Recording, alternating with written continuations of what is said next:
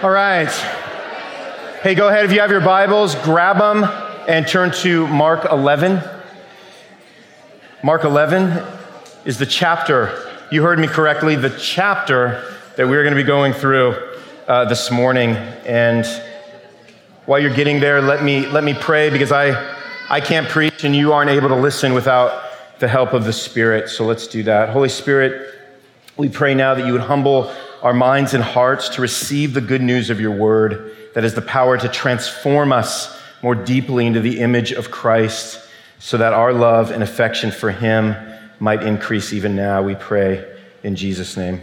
Amen. Good morning. My name is Ashley.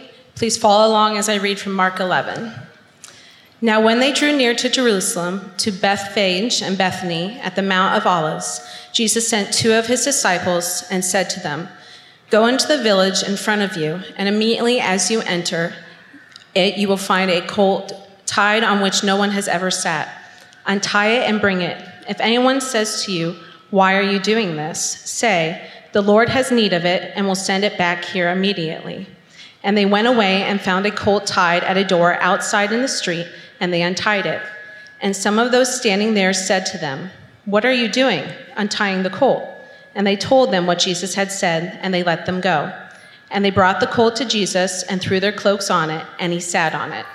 And many spread their cloaks on the road, and others spread leafy branches that they had cut from the fields. And those who went before and those who followed were shouting, "Hosanna! Blessed is he who comes in the name of the Lord. Blessed is the coming kingdom of our father David. Hosanna in the highest." And he entered Jerusalem and went into the temple. And when he had looked around at everything, as it was already late, he went out to Bethany with the 12. On the following day, when they came from Bethany, he was hungry. And seeing in the distance a fig tree in leaf, he went to see if he could find anything on it. When he came to it, he found nothing but leaves, for it was not the season for figs. And he said to it, "May no one ever eat fruit from you again." And his disciples heard it. And they came to Jerusalem, and he entered the temple and began to drive out those who sold and those who bought in the temple. And he overturned the tables of the money changers and the seats of those who sold pigeons. And he would not allow anyone to carry anything through the temple. And he was teaching them and saying to them, "Is it not written, 'My house shall be called a house of prayer for all the nations'? But you have made it a den of robbers." And the chief priests and the scribes heard it and were seeking a way to destroy him, for they feared him, because all the crowd was astonished at his teaching. And when evening came, they went out of the city. As they passed by in the morning, they saw the fig tree withered away to its roots. And Peter remembered and said to him, "Rabbi, look, the fig tree that you cursed has withered." And Jesus answered them, "Have faith in God. Truly, I say to you, whoever says to this mountain, 'Be taken up and thrown into the sea,' and does not doubt in his heart, but believes that what he says will come to pass, it will be done for him. Therefore, I tell you, whatever you ask in prayer, believe that you have received it, and it will be yours. And whenever you stand praying, forgive if you have anything against anyone, so that your Father also, who is in heaven, may forgive you your trespasses." And they came again to Jerusalem, and as he was walking in the temple, the chief priests and the scribes and the elders came to him. And they said to him, "By what authority are you doing these things? Or who gave you this authority to do them?" Jesus said to them, "I will ask you one question, answer me, and I will tell you by what authority I do these things. Was the baptism of John from heaven or from man? Answer me." And they discussed it with one another, saying, "If we say from heaven, he will say, 'Why then did you not believe him?' But shall we say from man?" They were afraid of the people, for they all held that John really was a prophet. So they answered Jesus, "We do not know." And Jesus said to them, "Neither will I tell you by what authority I do these things." This is the word of the Lord. Thanks, Ash. You go take a rest on one of those couches out there in the back. Believe it or not, there are still 5 chapters left in Mark.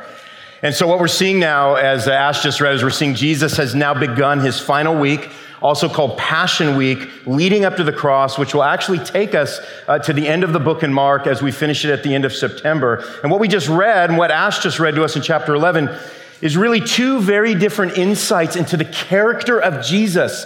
Interesting insights into his character, which is one of our aims as we've been studying his life and ministry through this gospel. The church needs to know the Jesus who walks with them. That's the aim as we're going through the Gospel of Mark. And here we're faced with some really significant and even difficult contrasts, actually, concerning the behavior of Jesus as he deals pretty decisively with matters of faith and unbelief. And really, in many ways, our lives can really be distilled down to that, right? They can be distilled down to matters of faith and unbelief. In other words, the life stage that you find yourself in this morning and the struggles that you may be battling through and the nagging sins that are weakening your faith and maybe the relationships that remain in various stages of brokenness. I think I just described everyone in the room, including myself. How they are dealt with are all matters of faith and unbelief. And so my prayer this morning is that the Holy Spirit will just graciously lead us through some honest self-evaluation as we consider this sobering truth, and it's that faith in Jesus bears fruit like Jesus that is grounded in prayer to Jesus. All right, let me read my Dr. Seuss motif back to you really quickly here. Faith in Jesus bears fruit like Jesus that is grounded in prayer to Jesus. Right? More than ever, we have got to be a church that is not easily fooled by appearances. Right? We have to be discerning, and what Mark 11 does is it clarifies to us how Jesus exposes those who claim faith but could not claim any fruit from their faith. And again, no more was this brought home to me than this last week when I was in California visiting a number of friends and family members. And so during the 5 or 6 days that I spent out there, I found myself sort of jockeying between two incredibly contrasting cultures and environments while I was out there. One area that I was in for a few days consisted of just an enormous amount of wealth and prosperity, just an overabundance of wealth and money and material possessions that honestly was just dizzying, as well as being almost somewhat depressing to my mind. And of course, the other area that I went to was actually the polar opposite. It was probably a more impoverished area. It was actually one of these areas that was looked down upon by the wealthy area that I'd spent a few days in. And yet, as I spent time in this more impoverished, looked down upon, less than area, these were people who had an overabundance of humility and joy and godly hospitality to share with me. And again, it all boiled down to the difference between faith and unbelief. One people grounded their faith in the faithfulness of Jesus. The other had replaced Jesus as the object of their hope and were wallowing in unbelief. And I could feel that tangibly because faith in Jesus bears fruit like Jesus. So what we're going to do right now is we're going to look at how Jesus just sort of confounds those who find themselves in the tension between the two. And we're going to hopefully have a time of self-reflection, self-evaluation, and see where we find ourselves sitting at in that tension this morning. So if you look down at verse 1, we see that Jesus now, the last week of his life before he ends up on the cross, he enters Jerusalem as the coming king. And by doing that, he was actually fulfilling a prophecy from Zechariah 9, verse 9, that said this: "Rejoice greatly, O daughter of Zion. Shout aloud, O daughter of Jerusalem. Behold, your king is coming to you. Righteous and having salvation is he, humble and mounted on a donkey, on a colt, the foal of a donkey." So Jesus was actually, as he was doing what we call this triumphal entry into Jerusalem, making his identity finally known to all the people. We see him fulfilling this prophetic verse from the book of Zechariah in the Old Testament. Now, traditionally, what we're seeing here is that a king would enter the city on an unridden horse. That was kind of a traditional procession of a king coming in to the new city. But here we see something a little bit different with Jesus being king. He chooses an unridden colt or a donkey, who, of course, he sends his disciples to borrow from a nearby village. And the crowds respond to Jesus by throwing their cloaks and their branches to celebrate their conquering king. They're shouting, "Hosanna in the highest," which means, "Save us, O Lord." But here's what's interesting. Jesus has a different kind of saving in mind. He would save his people not through what they expected. He would not save this people through the conquest of Rome, but by conquering death on a Roman cross. It was a lot different than what the people were expecting from Jesus. Born in a stable to save the world, he now comes on a donkey to die for the world he's saving. And that's not going to add up, and it's not going to make sense, even in our own hearts, as we consider the kind of Jesus that we may have misappropriated in our minds and in our hearts from our church traditions. But this is the Jesus of Scripture, a humble king coming in on a donkey to save us from our death by dying. Jesus has a different job description about what it means to be king. The people, and we've talked about this throughout Mark, haven't we? The people want a political leader. They're jacked up about getting a political leader to relieve them from the oppression of Rome. They want Jesus just to roll into the White House, right?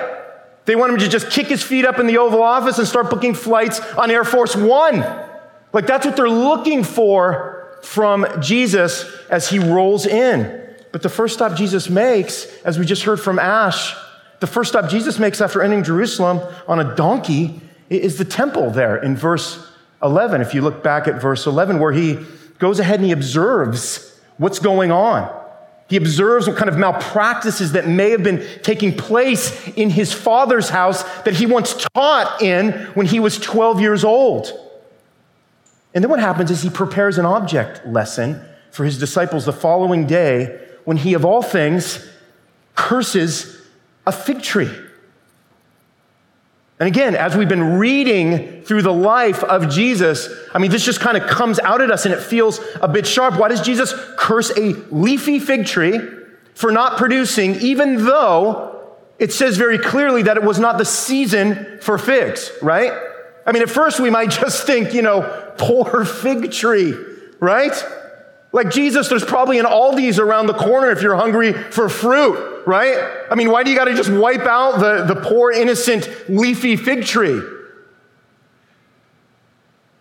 And as silly as that is, that kind of mindset, how I just laid out that ridiculousness, in some ways it's how we think about some of the things that Jesus does that doesn't add up and doesn't line up with our way, our human way of thinking. But this is what we know about Jesus, who, by the way, is God. We know that Jesus doesn't act out of compulsion like we do. He wasn't reacting like we do, right? Like when we pull up to the drive-thru late at night and realize we're 5 minutes too late and think all the world's against us because we're hungry, right? He was instead providing a symbolic act here of judgment against Jerusalem for the fruit of their unbelief. He wanted his disciples to see this and to know this and to understand this. It was a symbolic act of judgment against the religious leaders who had a form of righteousness. They had leaves, they were leafy, they looked good, but they had no fruit of righteousness. When you got up close, when you observed them, when you saw the way they lived out their life, there was no righteousness, there was no fruit. So Jesus provides this really frightening illustration of the kind of fate that awaits those who, as it says in Mark 7, verse 6, we looked at weeks ago, those who honor him with their lips but have hearts that are far from him. Some of us would define that as hypocrisy. And by hypocrisy, what we mean is those who say they do one thing but actually do another. Just because we are sinners saved by grace and just because we sin, that doesn't necessarily mean we're hypocrites. I'm telling you right now, I have a week of sin ahead of me. I'm going to fall into some sin because I'm not perfect, because I sin every day. And by God's grace, I'm sinning less, and I'm feeling more conviction about my sin. But hypocrisy is coming out and presenting an image and a mask and an outerness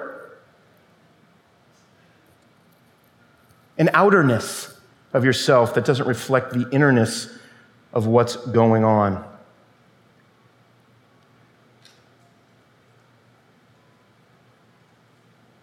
So Jesus provides a frightening illustration. And what he does to the fig tree, it's kind of a preview, actually, for something even more drastic that he does as we continue on, for what's about to go down in the temple as you look down at verse 15 through 19. I remember my friend recently told me when he and his wife came back from vacation, their adult son had left their house in like shambles, right? It's weird because they were just like super unhappy about that. I didn't understand why. But that's what this kind of reminds me of in verse 15 when we see Jesus entering the temple. And the conclusion he had come to, which was right, was that it had ceased to be the house of worship that it was intended to be. Some of you remember before we restored the warehouse here, and before we had all these walls in, and we just had, turned it into the lap of luxury that you guys all enjoy right now. Man, it was being used as an auction. Let's let that continue to humble us as we continue our time worshiping in a warehouse, right? But before we restored it, it was being used as an auction. Again, nothing wrong with auctions. I actually like auctions. But there'd be something wrong if we had an auction going on right now during our worship, right? That's what was going on here. And what Jesus what the text is describing for us is that there was an outer court in the temple that was set aside actually for Gentiles to come in and worship. But what happened was the chief priest had allowed that area to instead be used for commerce, to be used for selling animals for sacrifice, which meant then that the Gentiles now weren't able to come in and have their designated area to worship as they should. And so, man, when we look down at Jesus' reaction here, I mean, it's a little sober. It's a little scary the way Jesus reacted. Remember, a day earlier, he's sitting on a donkey. He's riding gently into Jerusalem. The people are receiving him. The people are celebrating him. The people are worshiping him as the coming king. And now he's just having it out on the temple. He's cleansing the temple. He's getting physically violent in the temple. But honestly, can we be a little honest here? Jesus driving out vendors and overturning tables is restraint at its absolute finest. Let's be honest. It's like a world heavyweight champion knocking over a domino, right? It's like a tornado blowing through town and causing a light breeze when we think of who Jesus was. And what happens is he quotes from Isaiah 56 in verse 17. He says, "My house shall be called a house of prayer for all the nations," so that all the nations included the Gentiles that were now being prevented to come in and worship because of the commerce that was taking place, because of the greed that had captivated the hearts of the chief priests who were now trying to make money from the selling of animals to line their pockets. And he says, "You have made my house a den of robbers. You have made it a corrupt system of obtaining money for the temple tax and the offering required." Jesus was clearly not amused by what was going down. So, little recap, Jesus, the same Jesus who a day earlier was riding a donkey into Jerusalem, has now cursed a fig tree and cleansed the temple by driving out vendors and overturning money changers' tables. And you have to ask the question, what does this tell us about Jesus? What does this tell us about his character? It says that although he comes to some as a humble, sacrificial king, he also came to judge unfaithfulness and unbelief. That's the same Jesus. That's all contained in the heart of the same Jesus. And then we get to verse 20, we see the fig tree that Jesus cursed has now withered down to its roots. And Peter is like, "Jesus, look, the fig tree, it's withered down to its roots. Like, look, that tree that you cursed, it's amazing. It's done. It's gone. It'll never produce fruit again." And then Jesus responds in verse 22 by saying, "Have faith in God." Probably not the follow-up any of them were expecting when they made mention of the cursing of the fig tree from the day before. But what we learn from this, What we learn from Jesus' response is that the only way to avoid the consequences of faithlessness is by faithfulness, which will then be evidenced by fruitfulness. That's what Jesus is trying to drive home here for us in this passage. Of course, if we're not careful, as we look down at this passage and we just do a quick reading through it, it can be used to turn Jesus into sort of our resident genie, right? But it stands to reason that Jesus is not saying here what so many prosperity preachers have taught, which is that God will grant every request we make if we just believe hard enough. Have you guys ever watched some television shows with dudes up there in the really bad white suits and hair that kind of like to proliferate this kind of nonsense? That's kind of what's going on right here, is they look down at this passage and they just grab it and they use it out of context to suit their own desires. Surely that kind of reading into this would be in conflict with Jesus' own experience on the night before his death, when the Father doesn't grant Jesus even his request to say, if you're able, can you remove this cup? If there's another way for salvation to be attained, can you do it some other way? God says no. God says no, which again was a request and a prayer made by the most faithful person that has ever walked this earth.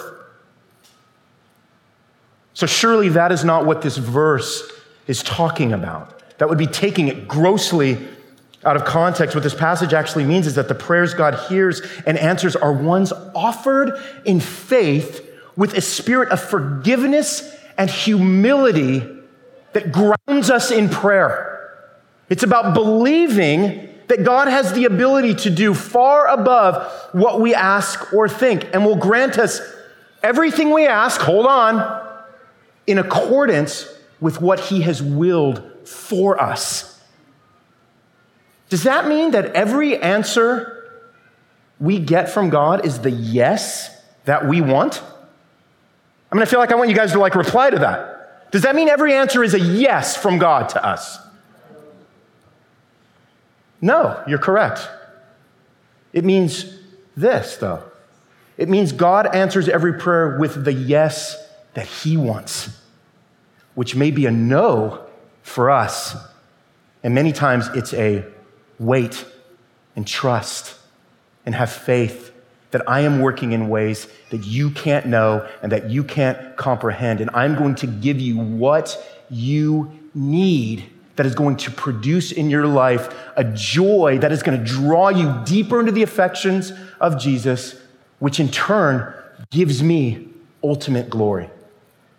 That's what's going on right there.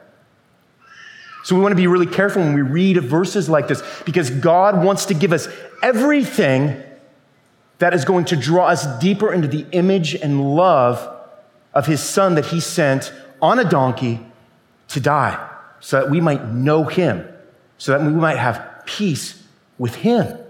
That's the big idea when we read verses like Jesus giving us what we ask when we pray. Well, the question we have to ask is, what are we asking for? What are we asking for?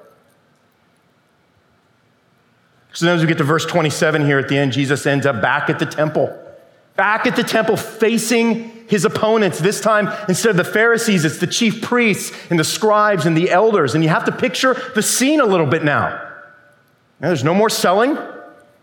He cleaned out, right? He cleaned out the temple. There's no more selling. There's no more money changers. All the vendors have cleared out. The chief priests now aren't making a profit. They are furious. Right? So they ask Jesus in verse 28, they say, by what authority are you doing all this? They come to him and they're like, what? Who do you think you are doing this, chasing these people out? And of course, Jesus answers their question with a question in verse 30, when he says this, was the baptism of John from heaven or from man? Answer me.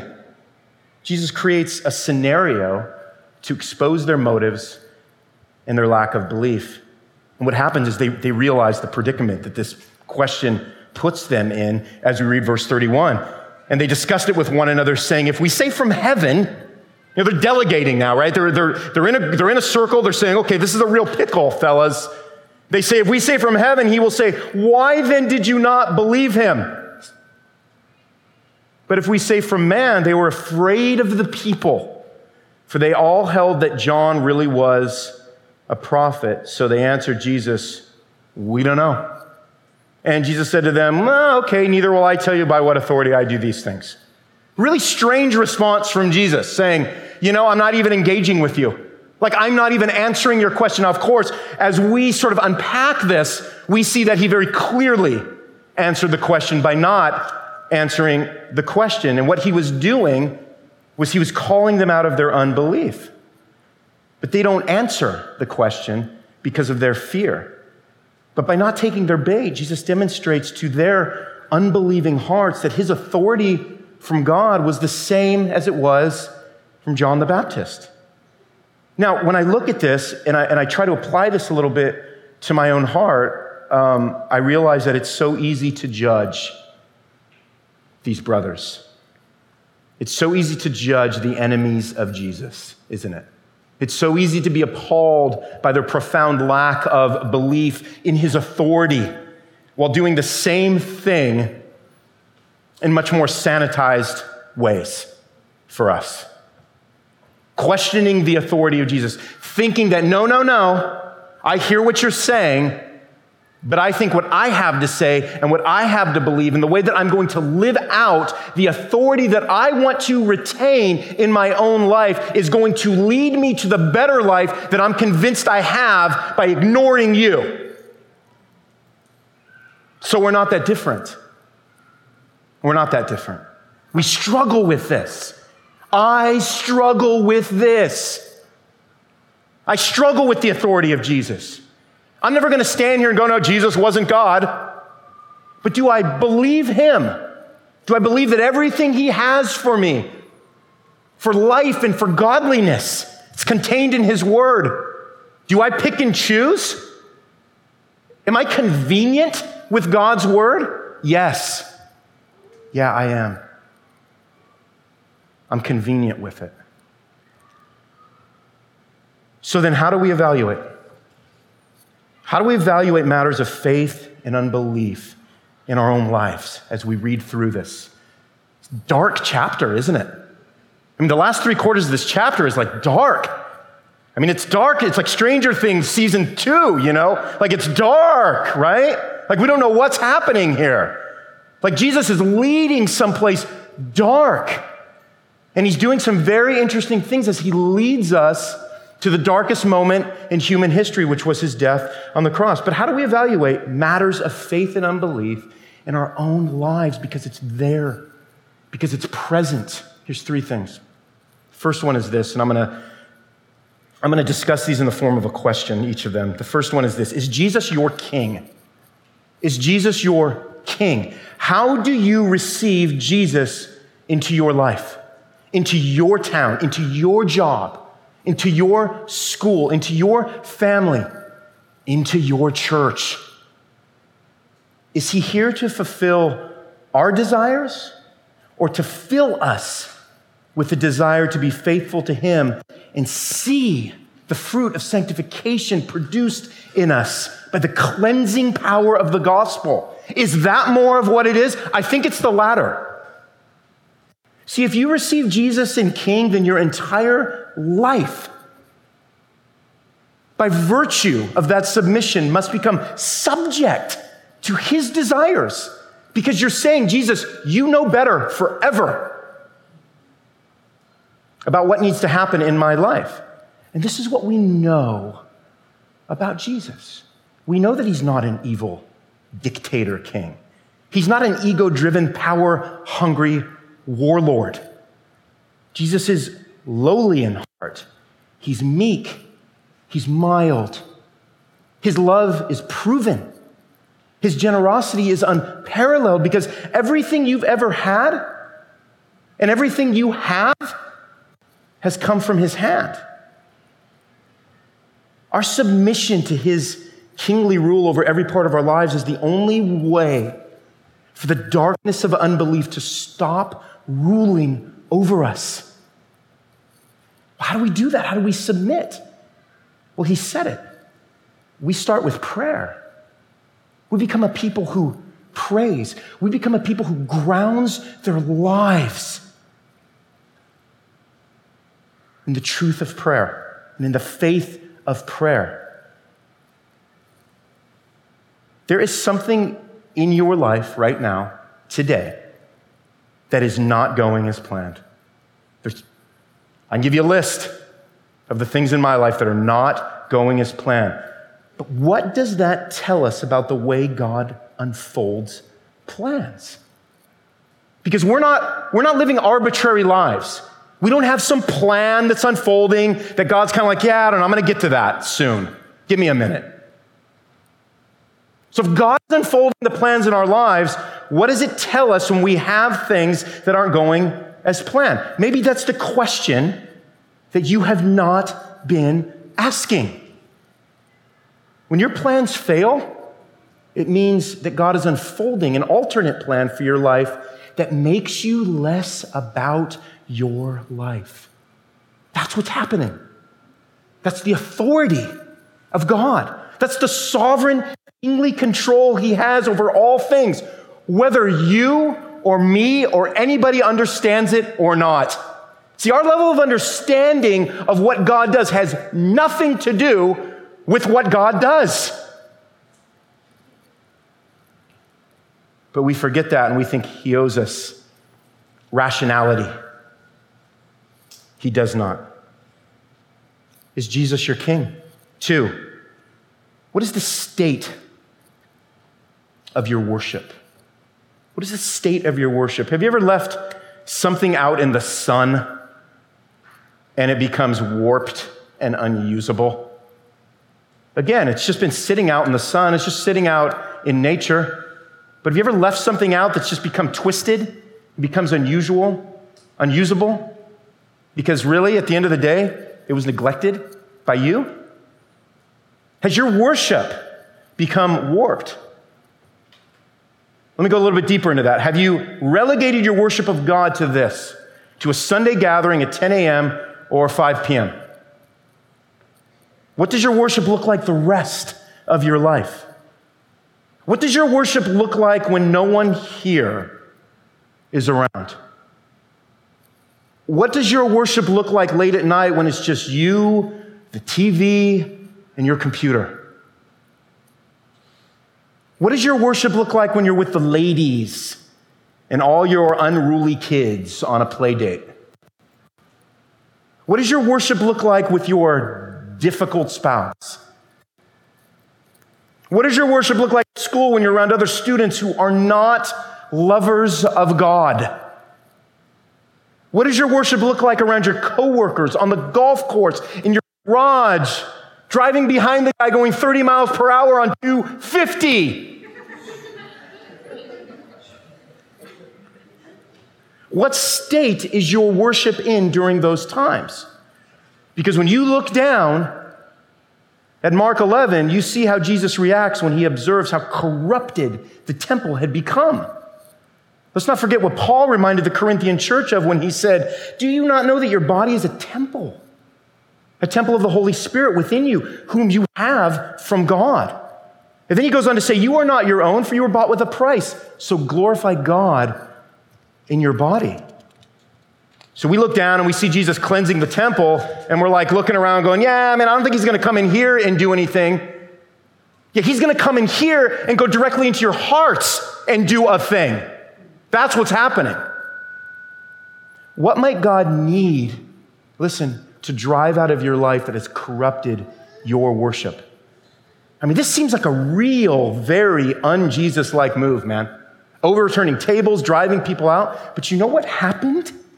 You know what happened when he did that? Gentiles were able to pray and worship in the outer court again. I mean, it was a serious throwdown of grace. And it might be time for God to do some cleansing in you so that he might be glorified by you. once again. 3, do you have a fruit-producing faith? Do you have a fruit-producing faith? It's so interesting how Jesus responds after Peter notices the fig tree had withered to its roots. He says, have faith in God. I mean, I don't know what those disciples are like, but I'm thinking like, are you gonna tell us how you did that first before you start talking about faith in God? He says, have faith in God. What this tells us is that there's a direct correlation between faithfulness and fruitfulness, and that it's rooted in prayer. A faithful person is a praying person. And a praying person will be a fruitful person because their heart will be constantly realigned with God's will. That's what happens when we pray. That's what happens when we devote ourselves to pleading before God. The fruit of faithfulness is a person who prays. A person who believes God will act. A person who forgives others the way the Father has forgiven them. This is a fruit-producing faith. Because in the end, ain't none of y'all are going to hear God say, well done, good and faithful servant, because you came to church with an ESV Bible, because you attended a community group, because you served in a ministry, because you raised your hands that one Sunday and sang more loudly, or because you put money in the giving box. He's going to say, good and faithful servant, because you repented and believed in Jesus, his good and faithful Son. And the byproduct of that act of faith will be good and faithful fruit that will find its constant nourishment and grounding in prayer. So the issue for Jesus was a city who'd abandoned prayer. And the result was an unfruitful, unfaithful life for the people that had once served under God as their king. The religious leaders questioned the authority of Jesus because they turned their house of prayer into a house of profit. The only answer for how to have a fruit-producing faith is to have a faithful prayer life, which is a lifestyle where we constantly go before God. And here's what's amazing. We have the ear of God. You ever thought of prayer like that? When you go before the Lord and you pray to him, in that moment, you have God's ear. That just sounds insane to me. The one who created ears, you have his ear. He is listening to you. James 5:16 says, the prayer of a righteous person has great power as it is working. 1 Peter 3:12 tells us, for the eyes of the Lord are on the righteous, and his ears are open to their prayer. But the face of the Lord is against those who do evil. What qualifies a person as righteous, then? Faith in Christ, who became the righteousness we need on the cross. And the fruit of that righteousness is faithful prayer. That's what's being driven to us this morning. Some of you live in a perpetual state of fear and foreboding. And when I sit down with you, and when I ask you if you pray, you say, yeah, I need to work on that. Like it's a project in your garage that's been lingering too long and you need to finish it up.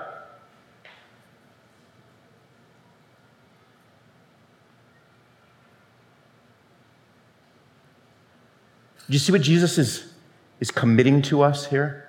Do you see what he's pointing out? Do you see what he's revealing to us here in terms of our faith and our fruit and our lack thereof?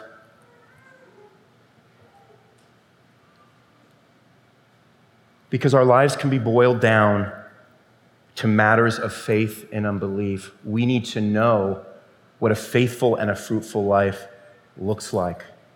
And it's deeply and directly related to people who have been changed by God to be people who who communicate with him. That's the difference with us. That's the difference with those of you who have been changed by the gospel, is that now you have an advocate. Now you have someone to bring all of your cares before. And remember this picture that we see of Jesus, who goes into the temple, who curses the fig trees, who calls out the hypocritical religious leaders. Remember the beginning of the chapter, because I don't want to end on that, even though that is 100% who Jesus is. I want to remember the beginning of the chapter for us as we finish. I want to remember Jesus, the humble king on a donkey, going to his death. Because that's the portrait of grace that we see all through Scripture. We see Jesus going to the cross so that we wouldn't have to die in our unbelief, so that we could have a fruit-producing faith. Because you know what? Jesus comes. Jesus has come. And he comes with judgment for some, but he comes in triumph for others. He comes with triumph for others. 2 Corinthians 2, 14 through 16 says, "But thanks be to God, who in Christ always leads us in triumphal procession, and through us spreads the fragrance of the knowledge of him everywhere. For we are the aroma of Christ to God among those who are being saved and among those who are perishing. To one, a fragrance from death to death, to the other, a fragrance from life to life." So yes, our faith is weak. We find ourselves in various stages of weakness and struggle. That's always going to be the case. But it's the faithfulness of Jesus and our submitting to him as our humble and gracious King, whereby he comes and he works through our prayers to produce in us a fruitful life that brings us joy, that gives him glory, and counts us as the sons and daughters of God. Amen? Let's pray.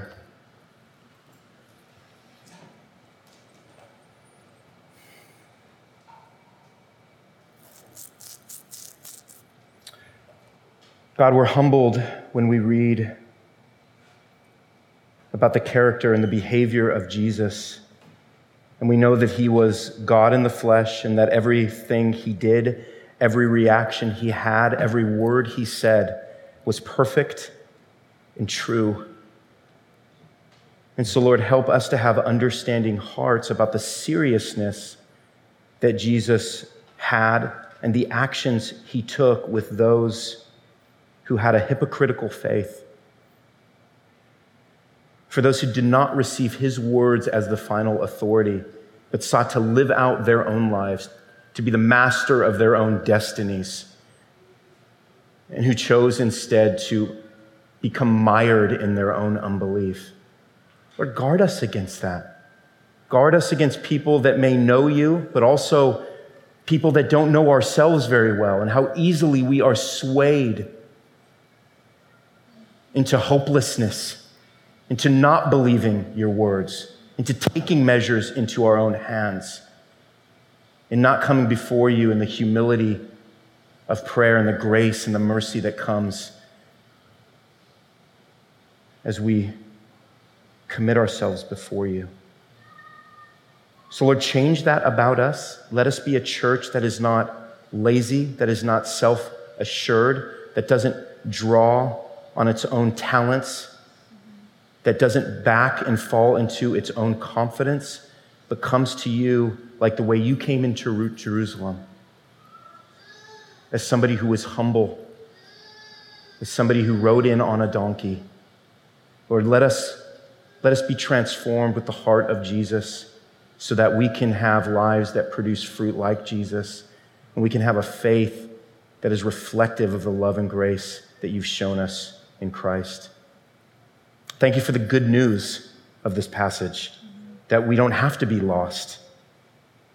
That if we fall in line right now with the chief priests and the scribes and the elders, if we are somebody who has not committed our lives to you, that has not submitted ourselves in repentance, who has not believed the gospel, Lord, I pray that you would break those hearts right now, that they would come to you and say, Lord, I just want to know you.